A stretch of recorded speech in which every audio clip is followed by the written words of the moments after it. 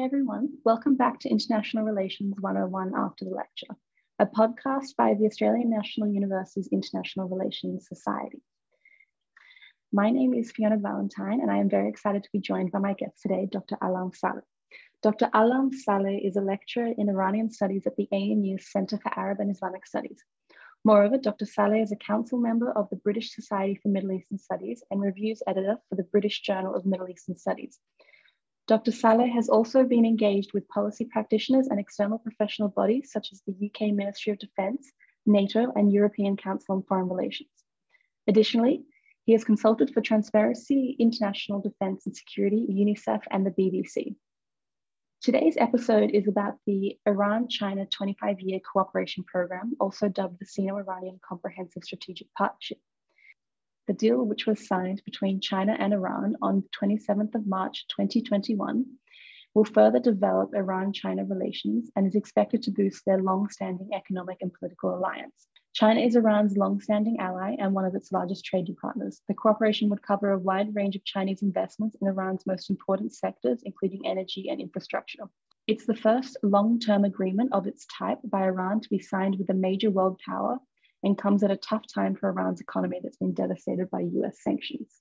How will the Sino-Iranian Strategic Partnership and China's increased involvement in the Middle East change the Middle East regional dynamics and alter the region's balance of power?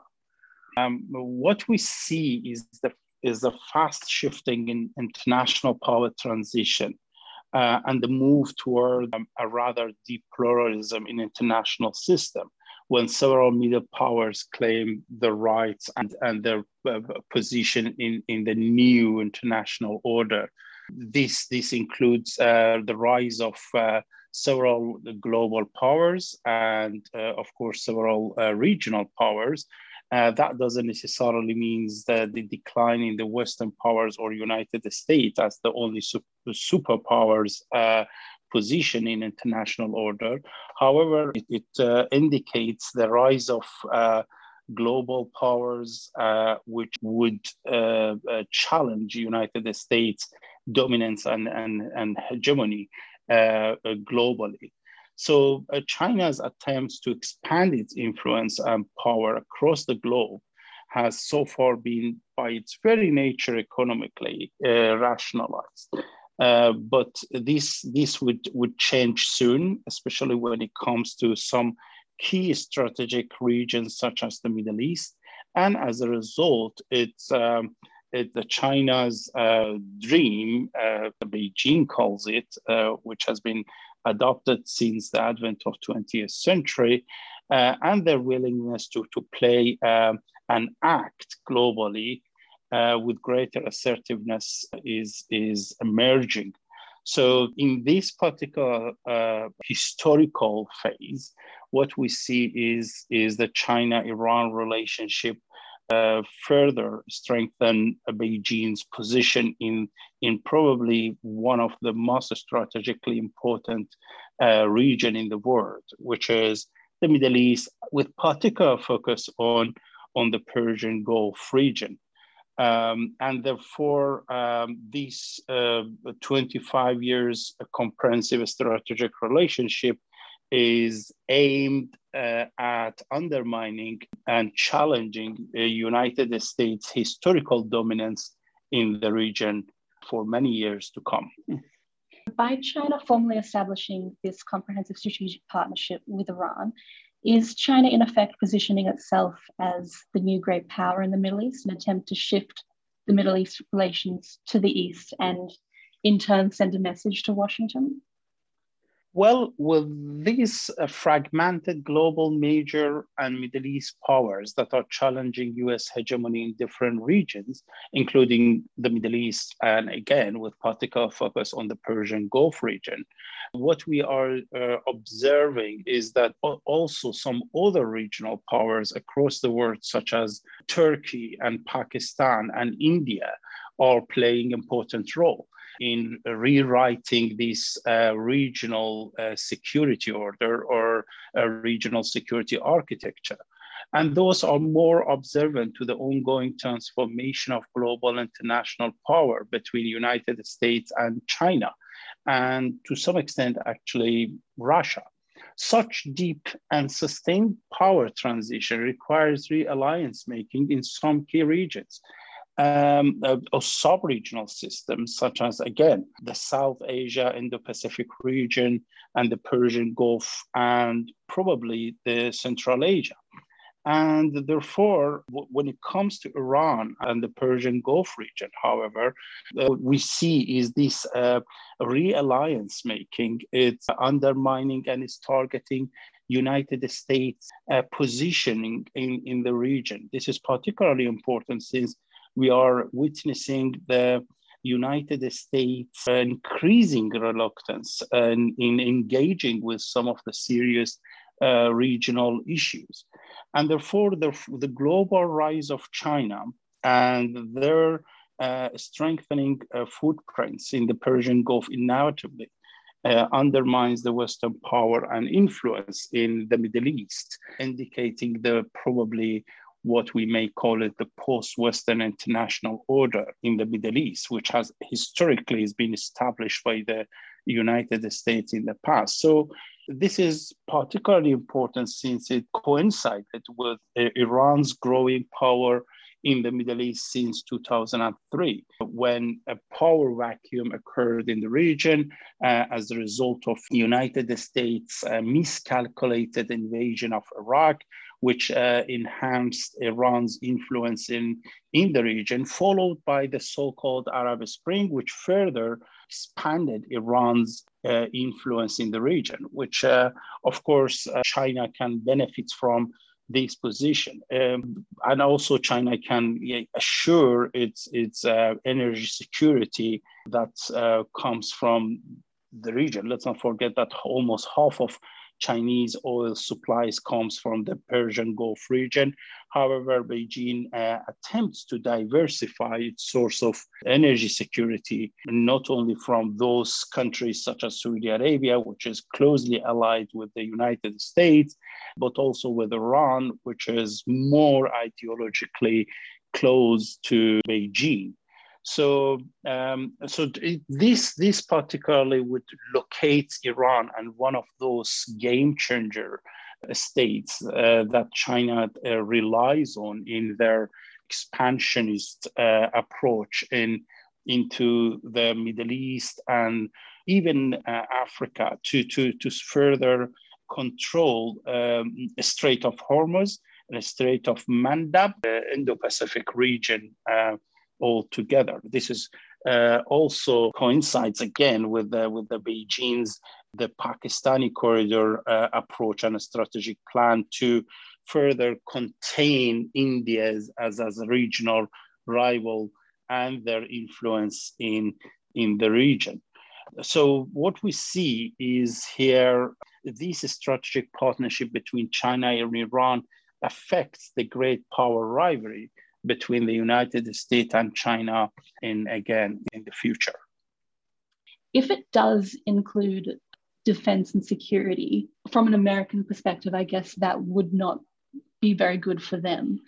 How would that affect the US's presence in the Persian Gulf if it does include a defense and security cooperation agreement in the deal? And also, how would that be potentially good for Iran? So far, Beijing's global strategic approach was economically rationalized and had, by its very nature, has been very economic and developmental rather than militaristic. However, this may change in the course of time when China feels more confident and stronger in the global stage.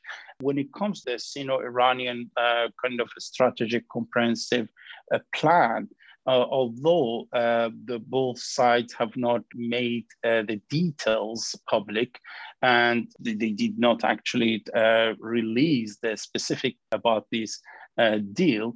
However, what we see is that the draft detailed the almost $400 billion of Chinese investment to be made in dozens of fields. Yes, first of all, as I've said, it's more economically kind of rationalized, such as banking, telecommunication, ports, railways, healthcare, and information technology over the next 25 years to be implemented. However, what we see that there are also some agreements over military and security enhancement, training, and intelligence exchange between the two countries.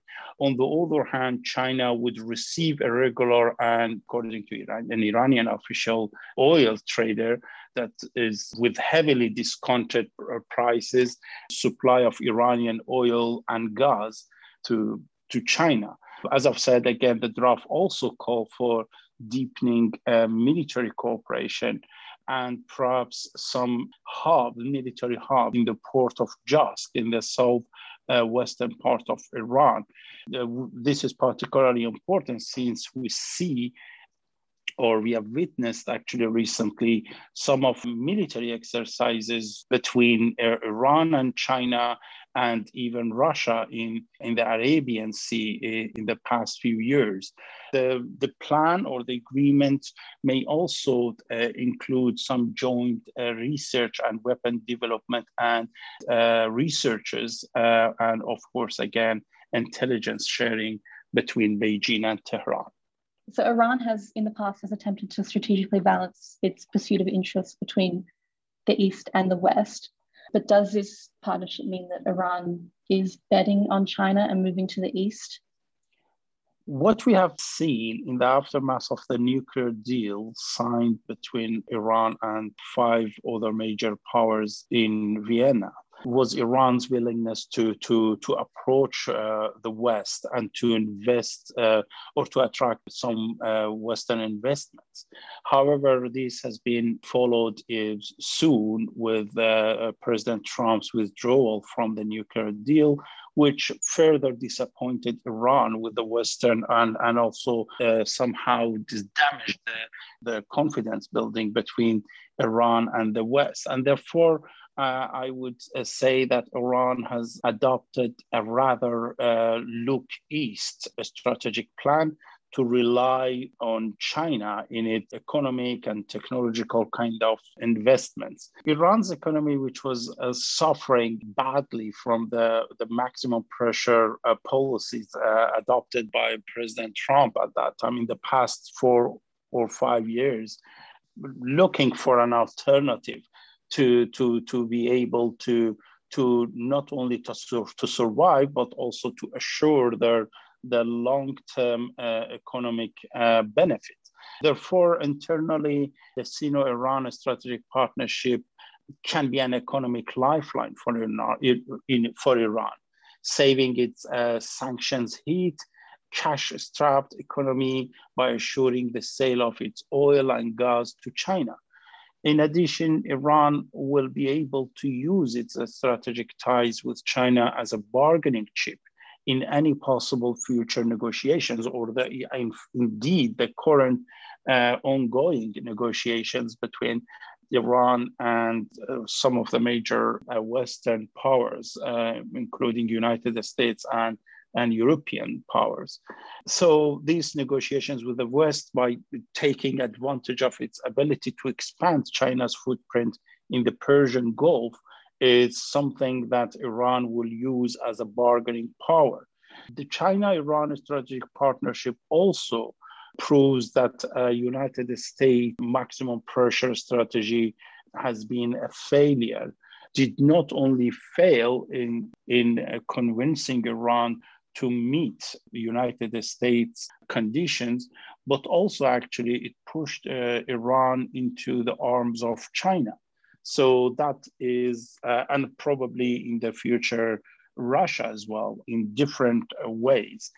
So in the long term, Iran's strategic proximity to China implies that Tehran is adopting the so-called look east policy in order to boost its regional and military power and to defy and undermine US power in the Persian Gulf region and the entire Middle East. But on the other hand, for China, it's more about guaranteeing its energy security. So as I've just mentioned, the Persian Gulf supplies more than half of China's energy needs, those securing the freedom of navigation in the Persian Gulf is so important for China. Therefore, this strategic plan, this comprehensive strategic plan, would benefit both and of course, again, undermines and challenges United States positioning in the region and, of course, their pressure on Iran. So you mentioned that Iran's turn to the east could potentially in the future lead it towards Russia in different ways. How do you anticipate that Iran could move towards Russia? In what ways would you think it would move towards Russia in the future? What differentiates between Iran-Moscow or Iran-Russians relations and Iran-China's relation is that Iran relies on Russians more when it comes to the military technology and importing some high-tech and advanced weapons, as we have again seen buying S-300 weapons. Whereas when it comes to China, Iran relies on China more economically.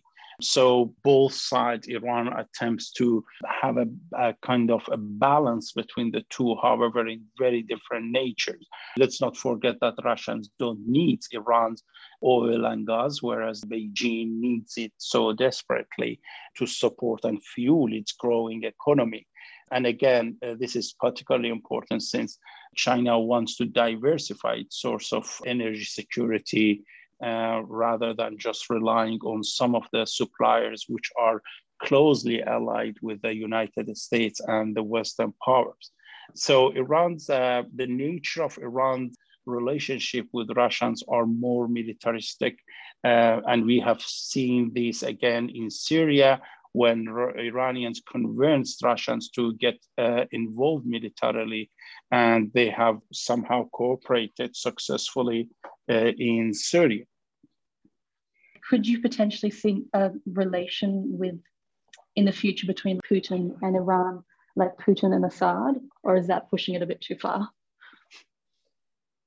What differentiates China and Russians' kind of relationship with the Middle Eastern powers compared to the Western powers is the fact that they do not necessarily care about the human rights, internal issues, democracy, and some other Western values. Whereas when it comes to United States, they do care about these authoritarian regimes, internal, domestic, and human rights record and policies altogether. And therefore, what we see is that, for instance, Beijing and Moscow both have relationship with every single state in the Middle East, simply because they do not care again about these norms and values that are set by the Western powers. Whereas the United States is really difficult to have a relationship with everyone, including some of the authoritarian regimes in the region. So United States, of course, is so concerned about rapprochement between Turkey and Russia, and therefore they are observing it so closely. So buying S-400 from Russia is a signal that undermines the relationship between Turkey and the Western powers, particularly since Turkey is one of the NATO members. And as a result, it's such close military relationship between Ankara and Moscow is so concerning for the Western powers. So before you were talking about how sanctions, like the US, Washington's maximum pressure under Trump, and how sanctions have had a devastating impact on Iran's economy. However, there are currently sanctions on both Iran and China. With the sanctions in place, does that mean that the Sino-Iranian strategic partnership is quite limited in how much of it can actually be implemented? A Chinese business is limited with how much business they can actually conduct in Iran, or not really at all? Yes, they can actually. Chinese agreed to invest again over $400 billion in Iran over the next 25 years or so in exchange for a supply of oil and gas from Iran, which would make it even easier for both countries not to have a kind of a cash transaction between them. China would invest in Iran and would get probably discounted or free oil, just in case the banking system wouldn't allow Chinese to pay for Iran's oil supply anyway. So the deal, of course, would deepen China's influence in Iran, something that many elites in Iran would disagree with. However, this is inevitable. And it would undercut American efforts to keep Iran isolated, at least, and to survive economically, particularly in the age of sanctions. This is, of course, it all depends on this, the ongoing negotiation between Iran and, again, United States and European powers, and also Russia and China in Vienna these days. What we see here is that the sanctions, of course, would affect Iran more effectively rather than China, because the Chinese can simply just, again, benefit from these sanctions greatly the way that they have been benefiting in the past few years. And therefore, what we see is not only China, but also Russians are benefiting from Iran's devastated relationship with the West by taking advantage of Iran's weak positions and to further get benefits from Iran's, particularly when it comes to the oil and gas supplies. So what we see here is that probably even Moscow and Beijing are reluctant to see the nuclear deal would be again re-signed soon between Iran and the Western powers.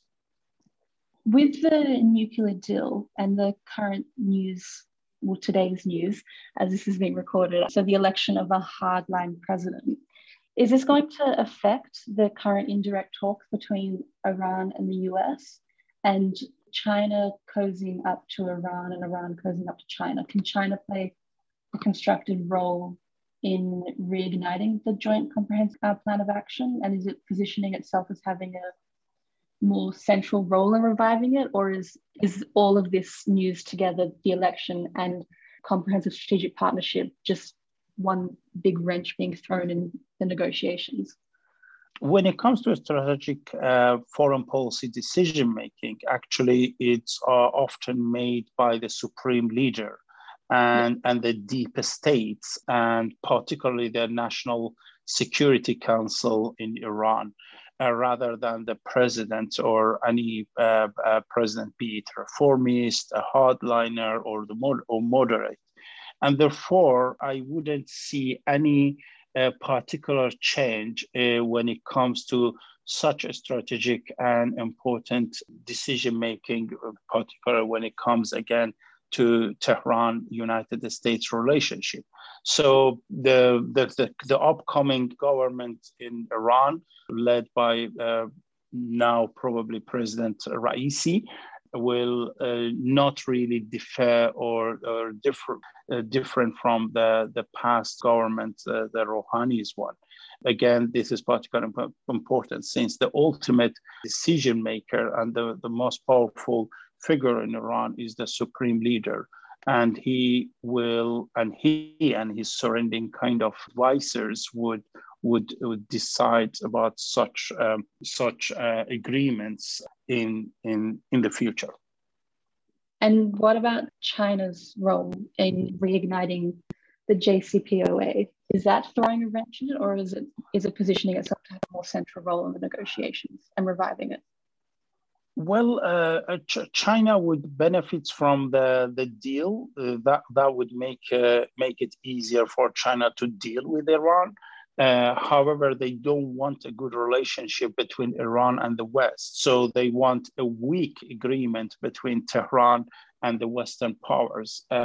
Here is a weak or minimized agreements. It means just Iran be able to interact economically with the rest of the world, However, when it comes to its nuclear project, it should be limited as the West wants Iran to limit its nuclear activities. However, when it comes to the relationship, China benefits from the deteriorated relationship between Iran and the West. However, again, it benefits from the deal somehow, simply because it would make it easier for its company to invest in Iran without encountering problem with the Western sanctions. With China preferring, I guess, a weaker JCPOA, do you mind going into a bit more detail about how, say, China's favored negotiation would be in comparison to the 2015 one? Soon after the 2015 nuclear deal has been agreed upon, Iran approached the West to invest in Iran so massively. Iran signed actually a contract over a few $100 billion with the Western companies. But it was only when, and China, of course, was very unhappy with this. They were actually disappointed that after the nuclear deal, Iran sought actually Western investments with a less actually approach towards the East or towards China.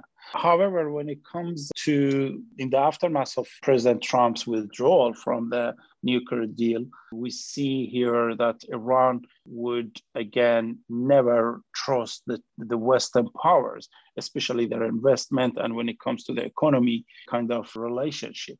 Therefore, Iran this time would heavily rely on Beijing in its 25 years kind of strategic plan to invest and to develop its economy internally. And this is, again, consequences that the 2018's withdrawal from the nuclear deal has achieved to put Iran into the arms of Chinese and of course, Russia, something that undermined the Western benefits and interest in the region. So Russia would also prefer a weaker JCPOA revival? Yes, of course. They all want. They know that given Iran's very strategic position in the region, geopolitically and economically, kind of well located in the Middle East, they all both benefit from Iran's kind of position and the challenge, because ideologically, these three countries, and here I mean Iran, China, and Russia, are ideologically anti-US or Western hegemonic policies and approach. And therefore, this is what they benefit from Iran's, again, deteriorated or bad relationship with the West altogether. Do you think that if the JCPOA is signed, I guess, anytime in the near future, do you think that's the most likely outcome, that it will be a much weaker version of the previous one? Yes, definitely would be the weaker nuclear deal compared to the 2015. And of course, Iran is never the same. Iran this time would not trust the West again. This is particularly important since today we see that the hardliners are returned to power in Tehran, and the hardliners are traditionally closer to Moscow, actually militarily and economically to China. So they would heavily rely on these two in their investment, in their trade and business and military cooperation altogether. This is the result of a strategic kind of mistake made by President Trump in 2018 onward. The Sino-Iranian Strategic Partnership has been in the works since 2016. But it was only recently signed on the 27th of March, 2021 in Tehran. But what is the significance of this timing? And in a way, was China holding on to this partnership until a prime opportunity in which it could have maximum impact? I just find the timing a bit interesting in that I think Xi Jinping first brought it up in 2016, the idea of doing a partnership, but it was only signed this year. I know that timing, I think it did align with a 50-year anniversary in terms of relations between China and Iran. But besides that date, is there another significance of the timing of this partnership with the US being considerably weaker in the region? Is that an important indicator in why this time was chosen to sign it as well? Okay, so I'll look at it from more from Iran's point of view. So signing this contract again raising the question of this Sino-Iranian strategic partnership in March 2021. Actually, it has coincided with Iran again reassuming negotiations with the United States and the European powers to revisit the nuclear deal again. So raising this question was actually meant to put the West under more pressure, that your maximum pressure policy did not only fail, but also we have a greater alternative, so which is China.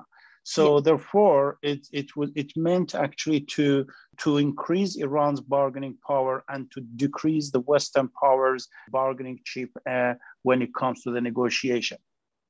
What do you think from China's perspective, the significance of the timing is? Chinese are happy with any time with any country to enhance their relationship with, as long as it benefits them. So there is no particular reason for the timing. I would like to finish off with a recommended reading for the listeners. So do you have anything in particular that you would like to recommend to everyone to read? Your audience are students in international relations often, right? So I would recommend the Evolution of International Security Studies by Barry Bozan and Lene Hansen. This is a great book that deeply investigates how the concept of security studies and security concept has been evolved and changed and in the course of time from the Cold War up until today, with particular focus on some of the key historical events. So I would recommend this book to the students of international relations. I will add that to my list. I've never read that one before, so I'll add it to my reading list as well. Thank you so much for your time and for taking your Saturday out to do this. I had a lot of fun. I thought it was very, very interesting. So I hope you enjoyed it as well. Well, actually, I'm running a course titled Iran in World Politics at the Center for Arab and Islamic Studies here at ANU. And this course presents an interdisciplinary overviews of politics and security in contemporary Iran.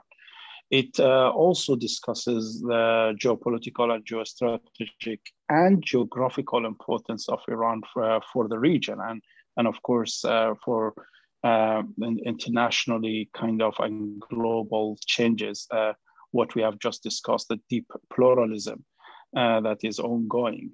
It also focuses on the key domestic security challenges to the states. The course also explores some of the key divisions that internally and externally presents Iran. These interconnected divisions are national, regional, and international altogether. So the course provides an intellectual and analytical framework for engagement with the issues facing the region and Iran's linkage to them, with particular focus on international relations and some explaining and elaborating on international relations theories and security approach in better understanding Iran and the new international order altogether.